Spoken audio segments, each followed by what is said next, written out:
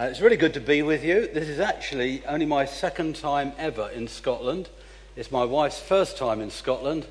That's awful, isn't it? I'm now 63 and it's taken all this time to get here. We're here for 3 or 4 days. We've been in Newcastle over the weekend and it's a joy to be here with you this evening.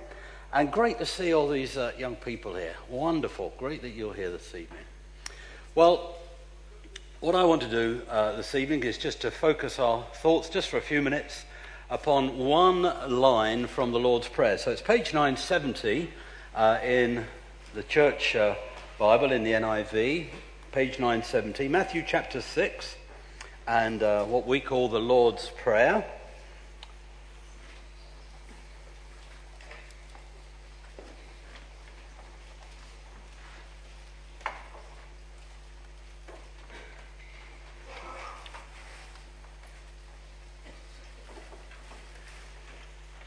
And I'll read from verse 9. This then, says Jesus, is how you should pray. Our Father in heaven, hallowed be your name. Your kingdom come, your will be done on earth as it is in heaven. Just that line, those 3 words, your kingdom come, that I want to focus our minds and hearts on as we come to pray together this evening. As I'm sure you know, Matthew has a great emphasis about the kingdom of God in his biography of the Lord Jesus. The kingdom first inaugurated with the coming of Jesus, Messiah, but a kingdom which is essentially the place of his rule here on earth. Whilst he's in sovereign control of the whole cosmos, he is the creator, he's sovereign, he's ruler of it all.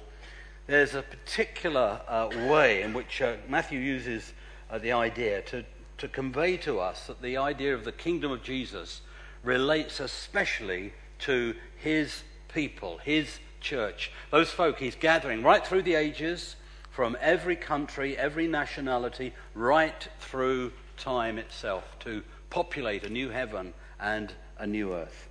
The kingdom, of course, arrives with the coming of Christ, and right now it's a present reality. But at the same time, it's a future realm. Your kingdom come. It's begun in part, but it's not yet fully complete. And we're to pray for the coming of this kingdom. This kingdom's going to survive a cataclysmic renewal of all that is around us, of the heavens and the earth itself. And to be born into this kingdom requires nothing less than the supernatural work of God, that same power which was at work when Jesus rose again from the dead. The Bible tells us that very same power has to be at work to bring people like you and I from spiritual death to spiritual life, to be birthed into this family, into this kingdom, to be under the rule of this eternal King.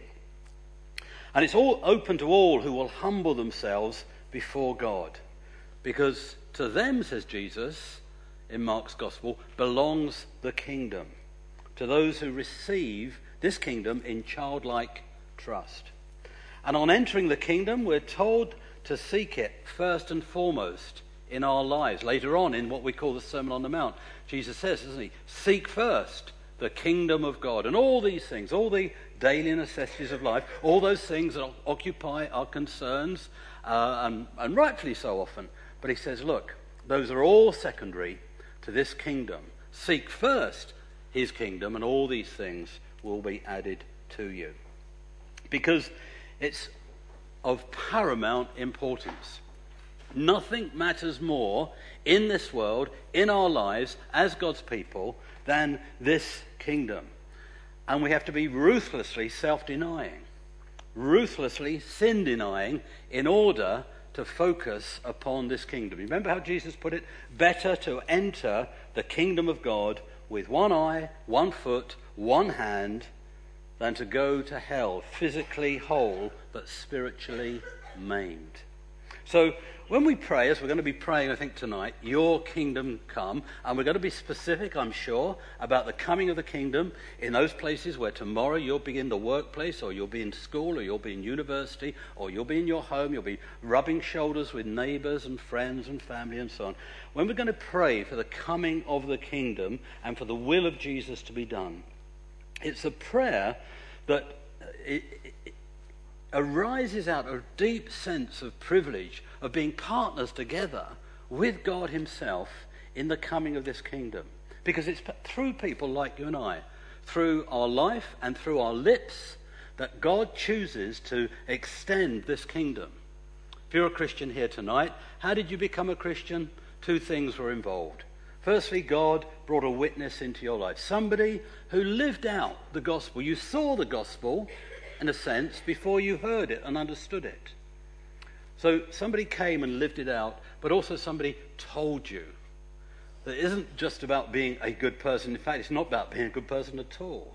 It's about being, a result of doing what you do is a result of a deep inward change of your heart, because you've been brought from death to life spiritually by the Spirit of God. And to us then belongs this wonderful privilege of being part of his eternal kingdom. Now I just want to quickly flick you over a few pages to Matthew chapter 13. And we find there, we're not going to go through them one by one, we haven't got time, we've got so much to fit in this evening, I don't think there's going to be time to go to bed tonight, but there are 6 parables here, and they provide us, and I hope there'll be a stimulus for us when we come to pray, because they remind us of the varied and splendid nature of the kingdom that God is establishing around the world and has been ever since Jesus came. So in the parable, verse 24 of Matthew 13, the parable of the sower and the weeds, it's a reminder that this kingdom work is long-term business. And we're likely to get it wrong if we jump to premature conclusions. Because the day of harvest will reveal the wheat and the weeds. So there may be some folk on our hearts this evening, we're thinking, they've heard the gospel so many times. It might be somebody precious to us, our family, and we think they're so far away from God. Remember, dear friend, we only see part of the snapshot right now. The parable of the sower and the weeds is a reminder that this is a long-term business. It's God's kingdom, and he brings people to him in his time. The parable of the mustard seed reminds us that this kingdom is so improbable, so minute, so vulnerable, so insignificant. It can seem like that, can't it? Here we are in the capital city of Scotland, and a couple of hundred people of us here tonight, but the population of Edinburgh is 160,000. 460,000. Get that right. So small compared to the population. And we extend that to Britain, and it's just a handful. And we can go to some other countries, can't we? And there literally is just a handful of Christians, especially in some of the Arab countries and some of the countries dominated by Islam. This kingdom seems so weak, so insignificant, and what's more, so do its citizens. If you feel weak and insignificant tonight, join the club. Because God chooses the weak things of the world. But this parable reminds us that's exactly the way that God works. And what is weak in the eyes of the world? What is insignificant? Remember how Paul talks about that in 1 Corinthians. What is despised in the eyes of the world is actually the very means, the very seed, the very mustard seed that God uses to grow his kingdom. The parable of the yeast. Well, like yeast, this kingdom, this gospel permeates the whole dough. So Christ builds his kingdom quietly, inconspicuously, and yet incredibly powerfully. And the last day is going to reveal just how powerful this gospel has been. We might say that the gospel, like yeast, punches far above its weight. So be encouraged to pray. It's like yeast. The parable of the hidden treasure and the pearl in verses 44-45 reminds us of the pricelessness of this. See, tomorrow we're going to be with people, and so many of their agendas and horizons and ambitions and desires are tied up with gaining things now. Valuable things, things that are going to serve the longing of their heart. But we know, if we're Christians, that that is a route to folly, isn't it? We're not made for the gifts, we're made for the giver. God alone can supply and meet those deepest needs of our hearts. And in the gospel, there's the treasure. Christ is our wisdom. He is our righteousness. He alone is the pearl of greatest value. He's the lily of the valley. And it's all there in this gospel, and it's all wrapped up in this kingdom. And then, of course, verse 47, the parable of the net. Look around, will you? You see, the gospel catches all sorts of people, doesn't it? All sorts of people. Different nationalities, different social backgrounds, different interests. So varied. But it's for all men. It's for all races. It's for all types of people.